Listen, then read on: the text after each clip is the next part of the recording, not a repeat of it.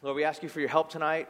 I pray that you would give us practical help, practical wisdom, applied knowledge tonight of how we see ourselves in light of how we've been created.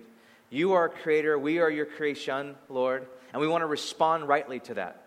We want to see our work the way that you see our work, whether it's paid work, unpaid work in the home, unpaid work in volunteer, or paid work in our careers or our vocations. God, we want to see our jobs in light of how we were created, how you made us, Lord.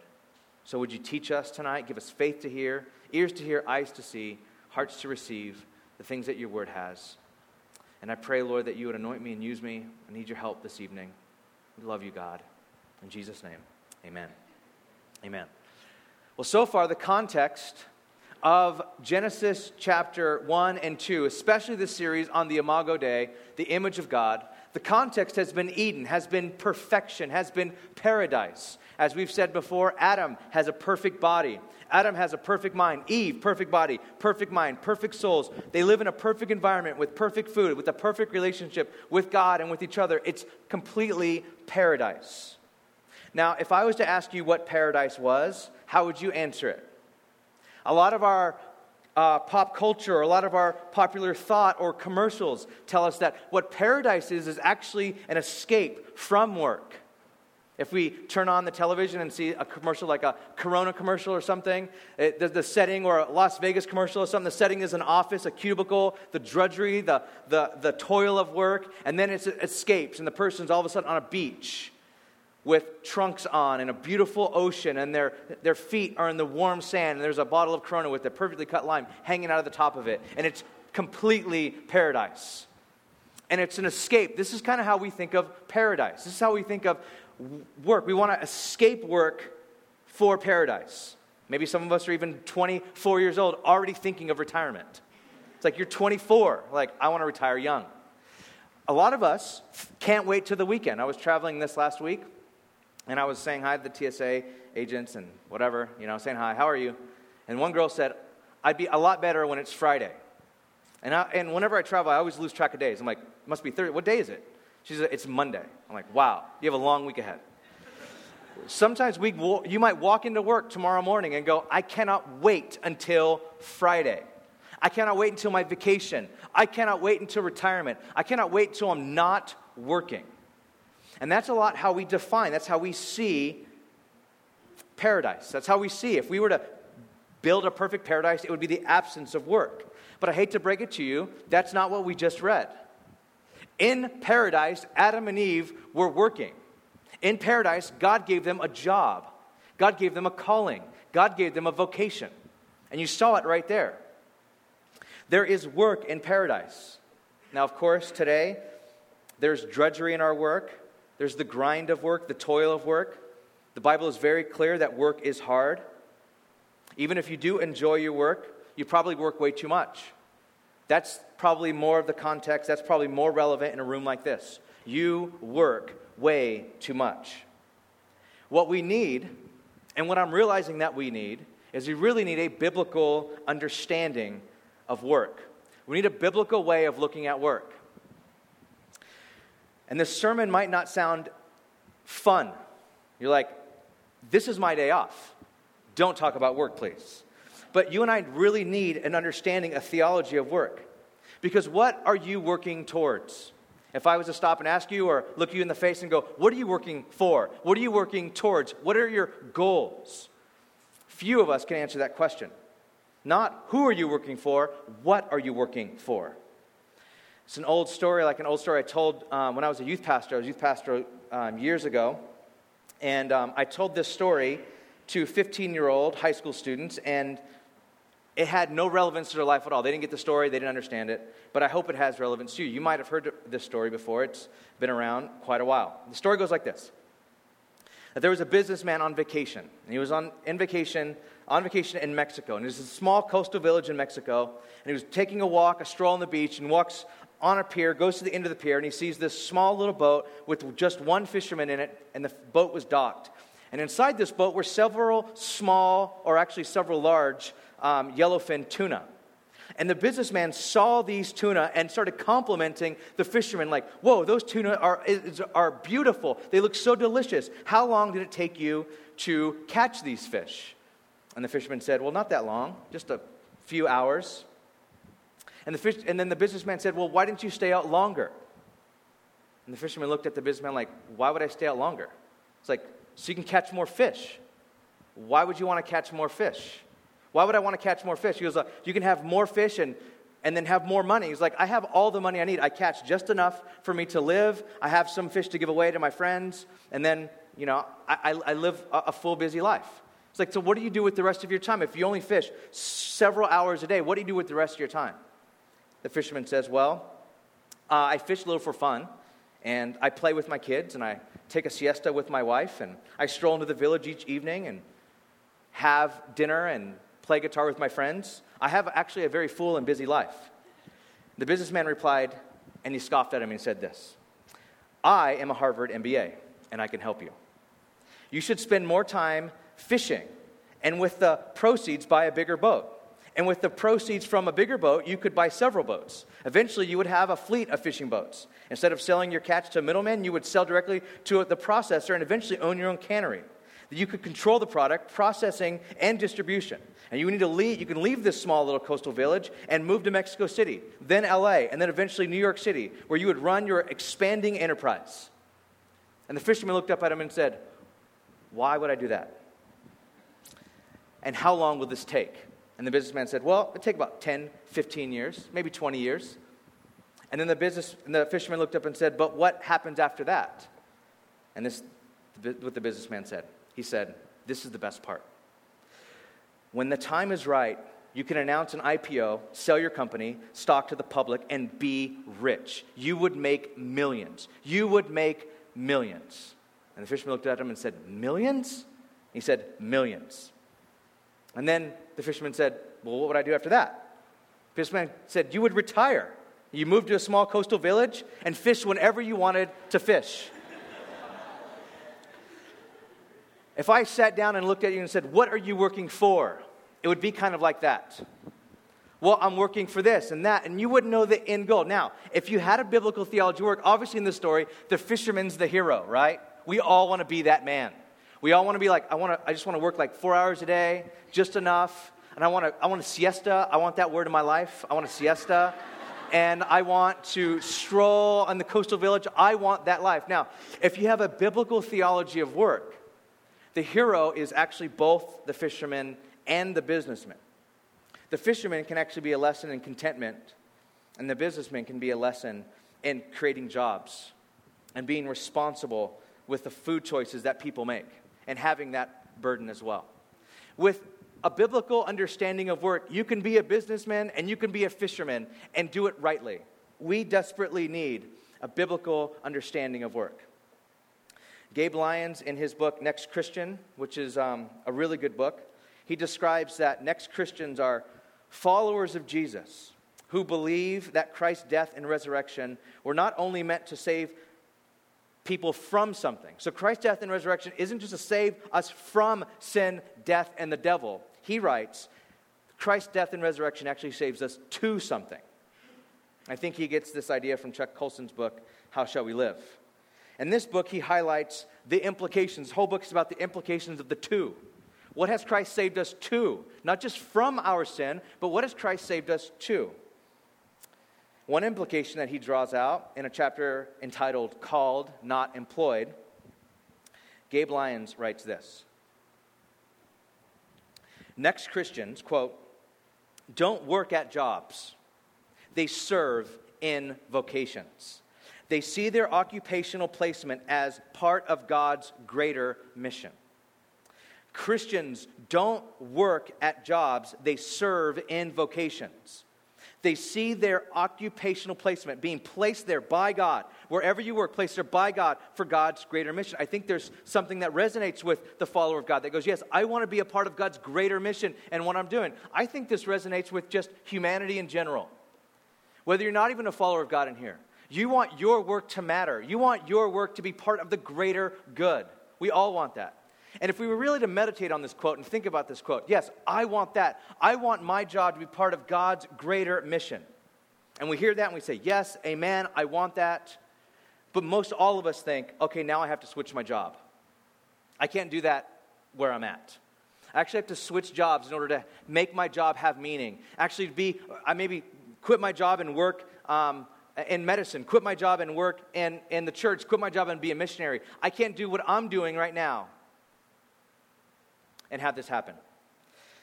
Os Guinness has this famous quote where he talks about this, and he says this: in terms of influence, the problem is not that most Christians aren't where they should be, but that they aren't what they should be where they are. And I think this is true. I don't think it's necessarily where you are.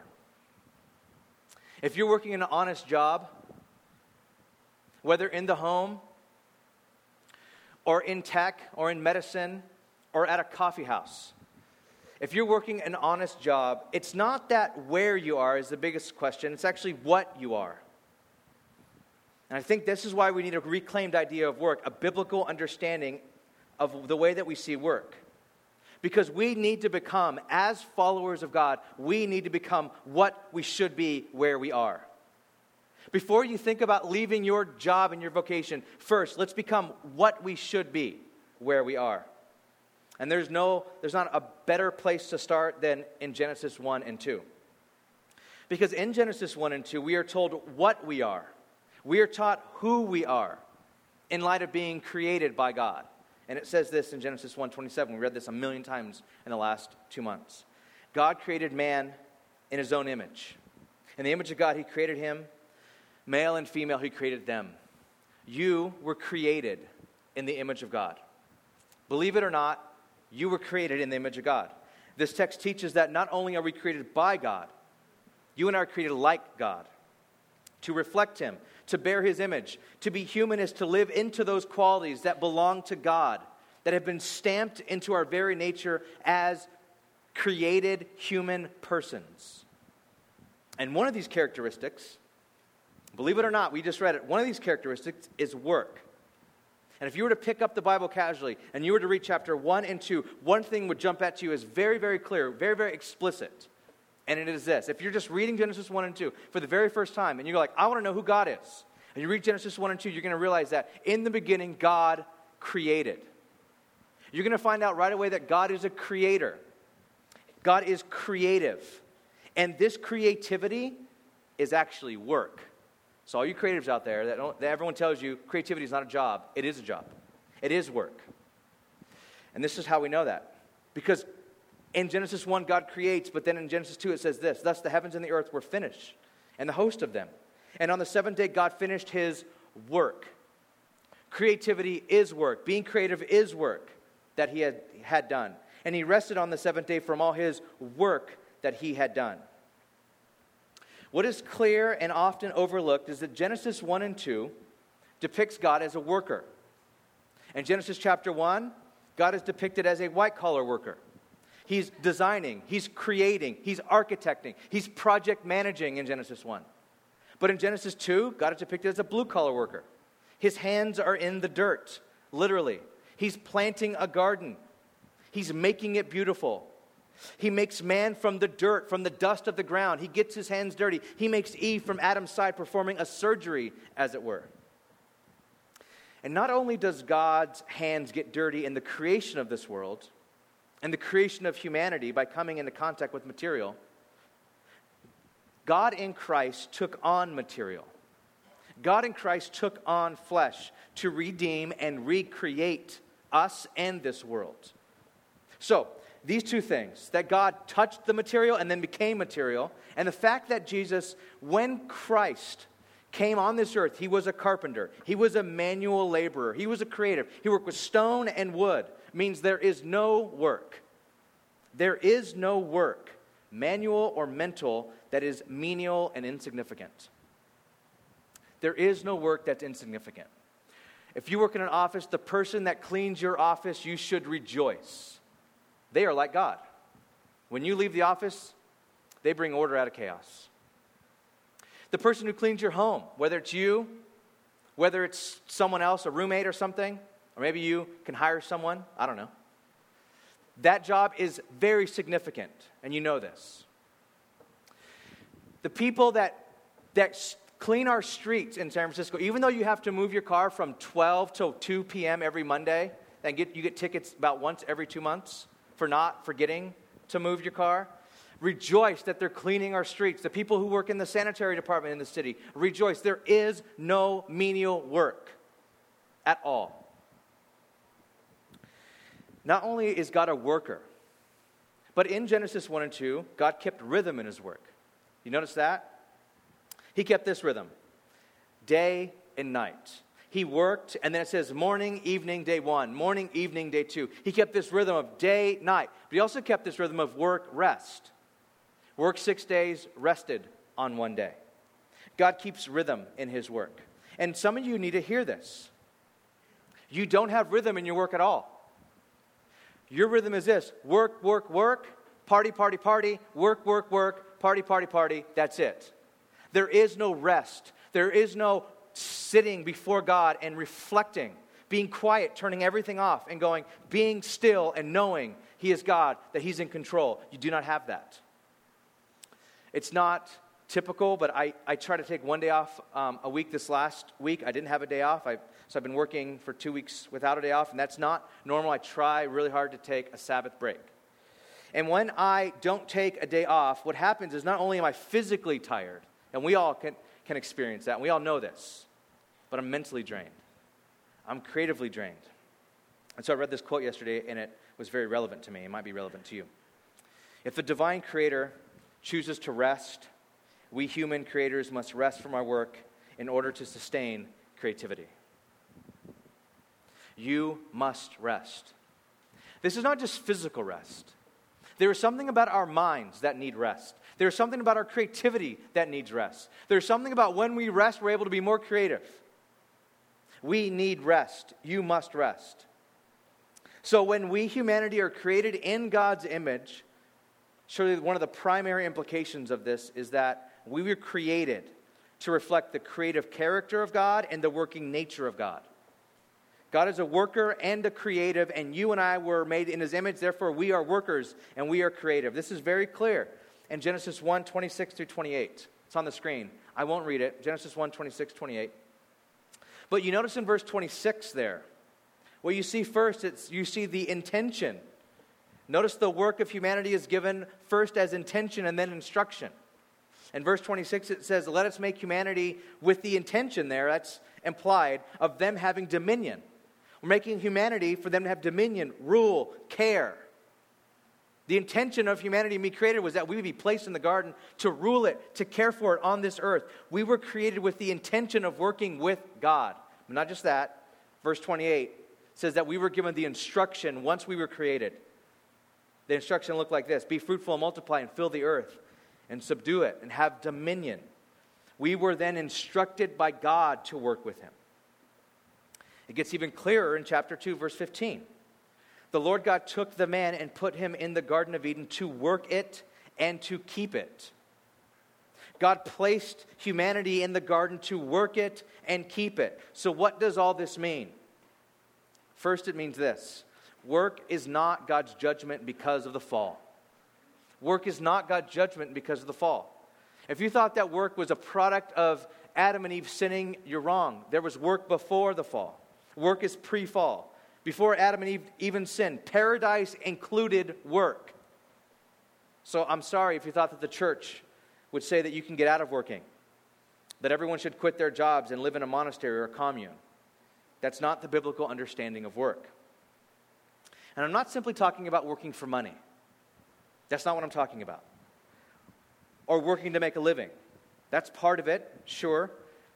But the theology of work is much bigger than that. It's a higher calling than making money. The biblical understanding of work is a calling by God to cultivate and create on the earth that God has made. Work is a calling by God to cultivate and create. That's what work is. Please understand that your call to work is to cultivate and create. That's our call. That's what work means. So, if you work at home, and you're at home cultivating and creating, Maybe you're a stay-at-home mom or dad. You're there serving, you're working. If you have a vocation where you serve and work, you're working. Your call is to cultivate and create. If you're unemployed, which is a huge reality in our economy today, you should be serving. You should be working. And maybe not for money. I don't mean taking any job. I know there's complexities with pay and such, with unemployment. I understand that. I'm saying you should be, as made in the image of God, either working on a craft or a skill to get that vocation that you want, or volunteering. And here's why I say that. You and I, every single person in here, has what the Reformers call a cultural mandate. You and I have a cultural mandate that has nothing to do with money. It was given to humanity before there was even such thing as exchange of goods and services. You and I have a cultural mandate by being made in the image of God to create and to cultivate. So no matter where we are at in career or in life, we are all given a call by God to be creators and cultivators on this earth. We are creators and we are cultivators, or as Andy Crouch calls this very poetically, we're artists and gardeners. Those in finance, claim this. Because I know you're very analytical and you want to be artists, but you're just not. So go to work and you're like, what are you? I'm like, I'm an artist. I'm a gardener. That's what my pastor said. Even if you're in finance, you are this. You are an artist. You're a gardener. As such, you have responsibility, whether you get paid or not, to bring out the potential in where you work, no matter where you labor, no matter where you live. We're to bring out the potential in our work. We're bring out the potential in where we live. You might do this as a mom or as a nanny, bringing out the potential in your child. You might do this as someone who works in coffee, bringing out the potential of a coffee bean. That's all, all that coffee culture is bringing out the potential in a coffee bean. All of it. From barista championships to the whole culture that surrounds coffee, to roasting championships, to the origin of the bean, all that is just bringing out the potential in a bean of coffee. And we all say, amen. You might do this in finance. And you bring out the potential of a good business deal, or bringing out economic development to a neighborhood, maybe. You might do this in tech, bringing out the potential of technology to serve the common good. You might do this as an artist, bringing out the potential of a blank canvas and paint, or a solid piece of stone as you fashion it into sculpture, or in fashion with a beautiful piece of fabric. You might do this as a chef with food, or an urban farmer with soil and seed on your patio. You might do this as a musician with musical notes, or a physician with the human body, or an educator or tutor with young minds. This is our first job description: to work the earth and take care of it. You and I, no matter what profession we are in, that is our cultural mandate, our job. Partnering, cooperating with God. Genesis 2:15 says, the Lord God took man and put him in the Garden of Eden to work it and keep it. To work it and to keep it. Now, some practical implications of this. I want to draw two before we close.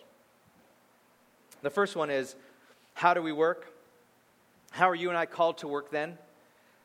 No matter what vocation we're called to, no matter what we're called to do, the first thing is we have to realize that we're in collaboration with God.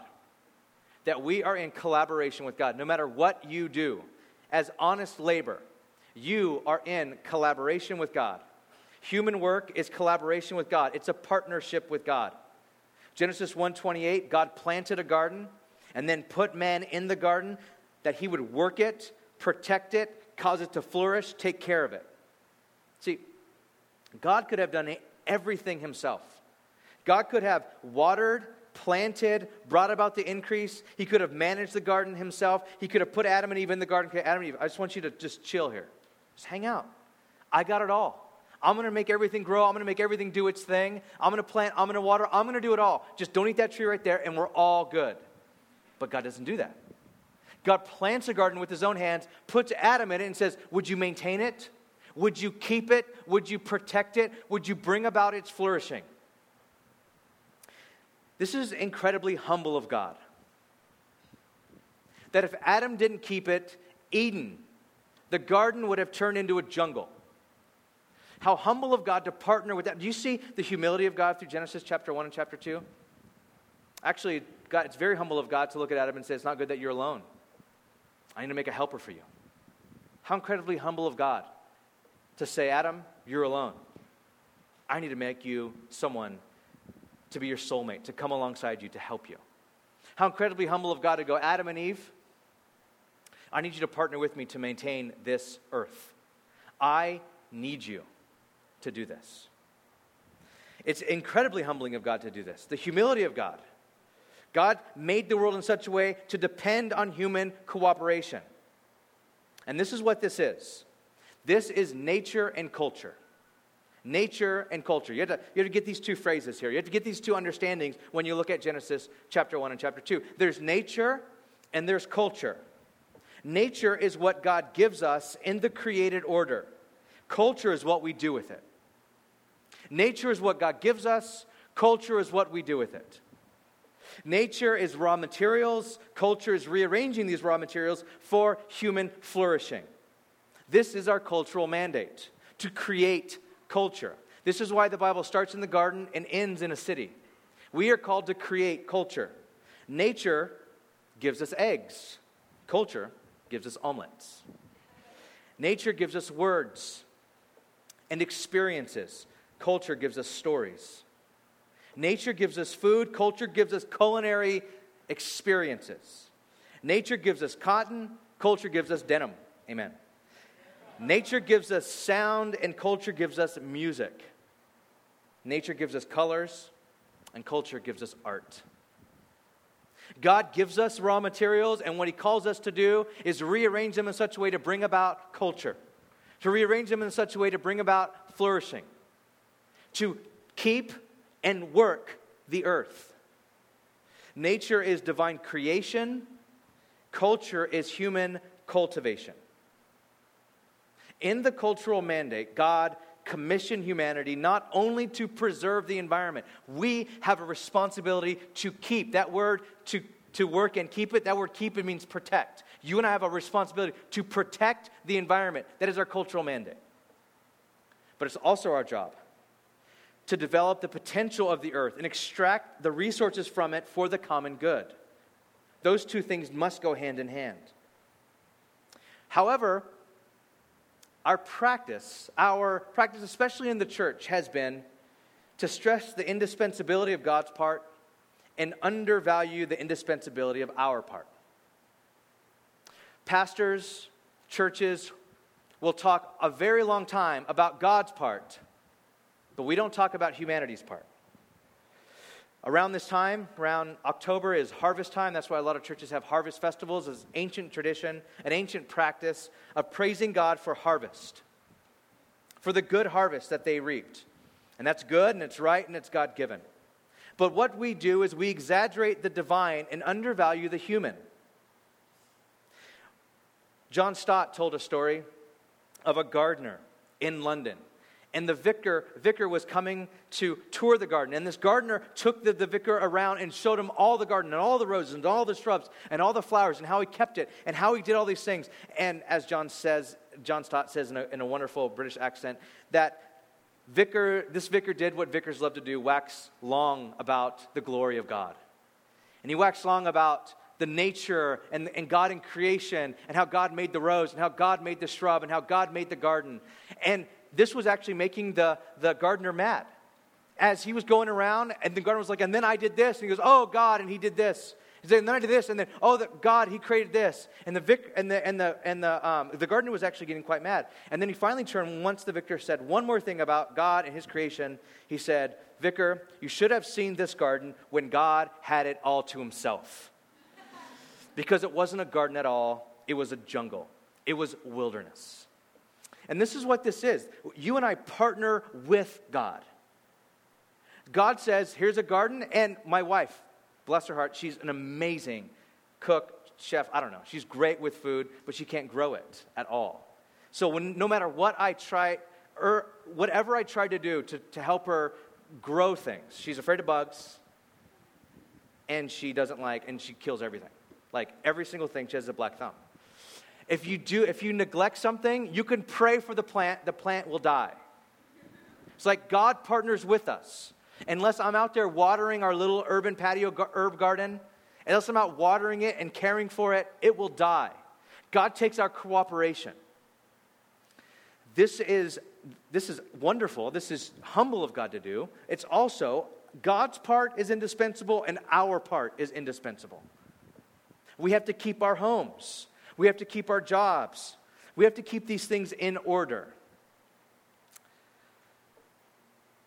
So, do you have to be in a Christian or in Christian finance for it to count? Do you have to be in Christian art or Christian music for it to count, working with God? Do you have to do Christian coffee? No. Please, no. That's not what this means. Sure, there are great Christian art and music, but you must see your job in a secular world as something sacred because you have been made in the image of God and you have been redeemed, if you follow Jesus, redeemed by God. Dorothy Sayers, who was a British novelist during World War II, said this: "In nothing has the church so lost her hold on reality as in her failure to understand and respect the secular vocation. She has allowed work and religion to become separate departments. She has forgotten that the secular vocation is sacred." Your work in art or finance or in the home or in tech or in health or medicine, chemistry, biology, whatever you do,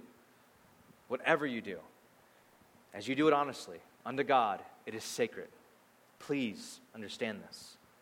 Please see your job as something as needing to be brought underneath the authority and the power of God. Point 2, how do we work? Lastly, we work as servants. You're a servant. You have to get that. No matter if you are the lowest person on the totem pole at your job or the CEO of your company, you are a servant. Verse 15 in chapter 2, God put Adam in the garden to work and to keep it. That word work, that verb work, literally means serve. The two verbs, to serve and to keep, do not indicate what people are to do to provide for themselves in Genesis 2, but what they are to do for God.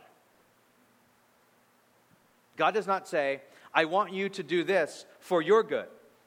He says, I want you to do this for my glory. We are stewards, servants that God has made to care for His creation. But this is where the problem lies. This is the deep problem that all of us have with our work. This is the problem. We're not servants. Because why is work so hard? Why is work drudgery? Why is work so painful? We know from Genesis 3, which we'll get to next week, finally, we know it's because of sin. And what is sin? What is Genesis 3? It's making the world, making work about us. When work was never supposed to be about us, our jobs, our careers, our vocation, our call, were never supposed to be about us. We were made to be servants. We were made to be partners with God in caring, cultivating the earth. But we made it about us. Adam and Eve did this. This is what the fall is all about. They made it about them. And we cannot say that we would never do this. We can't read Genesis 3 and go, I would never do that. I totally abide by the rules. I would not have eaten of that tree, no matter how good it looked. I would have not done that. You can't say that because you do this in your jobs every single day. We make our job about us. This even happens in the professional ministry of the church. We use our jobs to serve ourselves. We make our jobs about us, about what we can get from these jobs. It was not longer than a month that I lived here that I realized that San Francisco, the way that people see San Francisco is one giant portfolio builder. That's what San Francisco is. That's what San Francisco is to many of you. I'm here 2 years. Why? To build my portfolio, to build my education. It's for I want to say on my resume, on my portfolio, yeah, I was creative in San Francisco for 2 years. Yeah, I made it there. I worked in this company for 2 years there, for 4 years, for 5 years. It's a portfolio builder. We look at San Francisco and what it can give us instead of going there. How can we serve it? How can we move into the city and serve this city? How can we bring about our cultural mandate in San Francisco? How can we do this? We make work about us. This is why our job really never satisfies us. This is why we can't wait to get out after 2 years. This is why we're always looking to the next thing, even though we don't know what the next thing is. It's like we were created with power and the opportunity to serve, but we use it as an opportunity to serve ourselves. And this is never how it was supposed to be. One commentator writes about our cultural mandate. He says, "There is no magic in Eden. Gardens cannot look after themselves. They are not self-perpetuating. Man is placed there to work it and to keep it. The word we have translated work is abad, the normal Hebrew verb meaning to serve. So again, the note is sounded that man is placed in the garden as a servant. He is there not to be served, but to serve." We are on this earth not to be served. We are in our vocations, our careers, our homes, not to be served, but to serve. But we haven't done this. We can have the most noble professions of service in the community and make it about us. We get stingy and greedy and prideful and jaded. We can have the coolest job for a year and then get jaded and think it's the worst job. We get prideful, thinking, I deserve more. We get greedy and prideful. But look at Jesus. Look at what it says about Jesus in Mark chapter 10, verse 45. "For even the Son of Man came not to be served, but to serve." If anyone could be prideful, it was Jesus. If anyone deserved to be served, it was him. He came as the model man, the new Adam, to fulfill humanity's cultural mandate, come not to be served, but to serve. And not just that. It says, and to give his life as a ransom for many. See, Jesus doesn't just come to model. He doesn't just come to model for us what being a true human is. For if that was only what he came to do, it would crush every single one of us. If Jesus is just your model, that model will crush you. Jesus came to redeem. Jesus comes to redeem you from your aimless pursuits at work, to redeem our work so that we can once again be partners with God, collaborators with God. Jesus came not to save us from something. He didn't just come to save us from our sin. He did. From our death, he did. And from Satan, he did. But to something. Redemption is what we need. And this is why we can't rest. This is why a lot of us can't Sabbath. We can't truly Sabbath. When we rest, we can't find rest for our souls. Sabbath seems to be distant. We can't find true rest. In order to rest, a lot of us self-medicate with alcohol and sex and relationships and drugs and parties and bars. We can't find rest because our work is not really about work. It's about us finding a place in the city.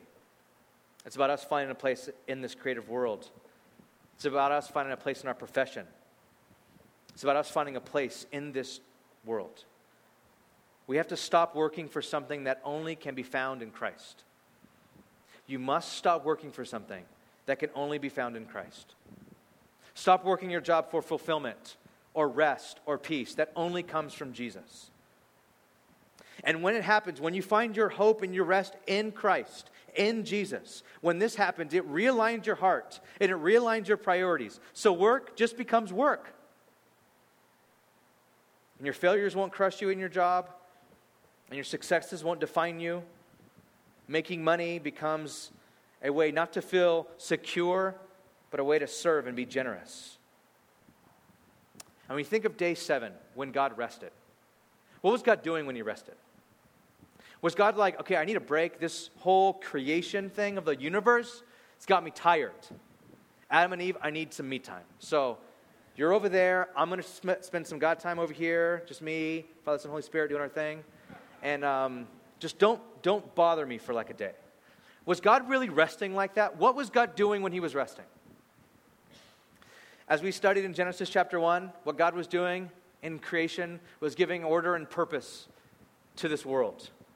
And what God did in day 7 when he sat back and he oversaw the purpose, he oversaw what he had created. What he does is he takes his time and he steps back and he lets run what he made to work as he oversees this whole process. What our rest needs to do is involve the same things. We have to rest recognizing that he's in control, not us. Have you ever had the best work week of your life and still forgot something? Like you put together the best week ever, the best presentation ever, and something still was missing. Or you had the best work week and your whole relationships fell apart while you were working the 100-hour work week. We have to spend a day of rest and say this: God, you are in control. I can put together the best work week, the best work year, the best project. I can put it together, but you're the one who sustains it. You're the one who's in control. So no matter what vocation you're in the home, outside the home, whether you're someone that has to go out and raise money or go make money by being creative, or someone that has to show up every day at work and just do this humdrum sort of same thing every single day, you must step back on a day and rest and go, God, you're in control and I'm not in control. And find rest for your souls. And so to be completely human is not just found in work alone. We cannot be fulfilled through work alone. To be completely human is found when we lay aside our work to worship. We set aside our work and we worship God. We set aside our work and rest. And we get mental rest, soul rest, that can only be found in Jesus. Let's pray. God, I thank you that you are the God who redeems, that you can even redeem our work. I pray that you would give this church a biblical understanding, that cultural mandate to serve, to be collaborators with you, to bring about redemption, renewal, service, love, human flourishing, whatever, Lord, whatever you call us to do, that we would do. But I pray that for the next several minutes, your presence would be here in such a profound way that we would find rest for our souls. If we're trying to work to make a name for ourselves, that we would lay that aside and find our place in you. If we made work God, a idol, an idol, Lord, I pray that you would forgive us. I pray that you would find souls in here that are repentant, that turn from idolatry, from sin, to the living God, and restore us as workers for your glory. In Jesus' name, amen.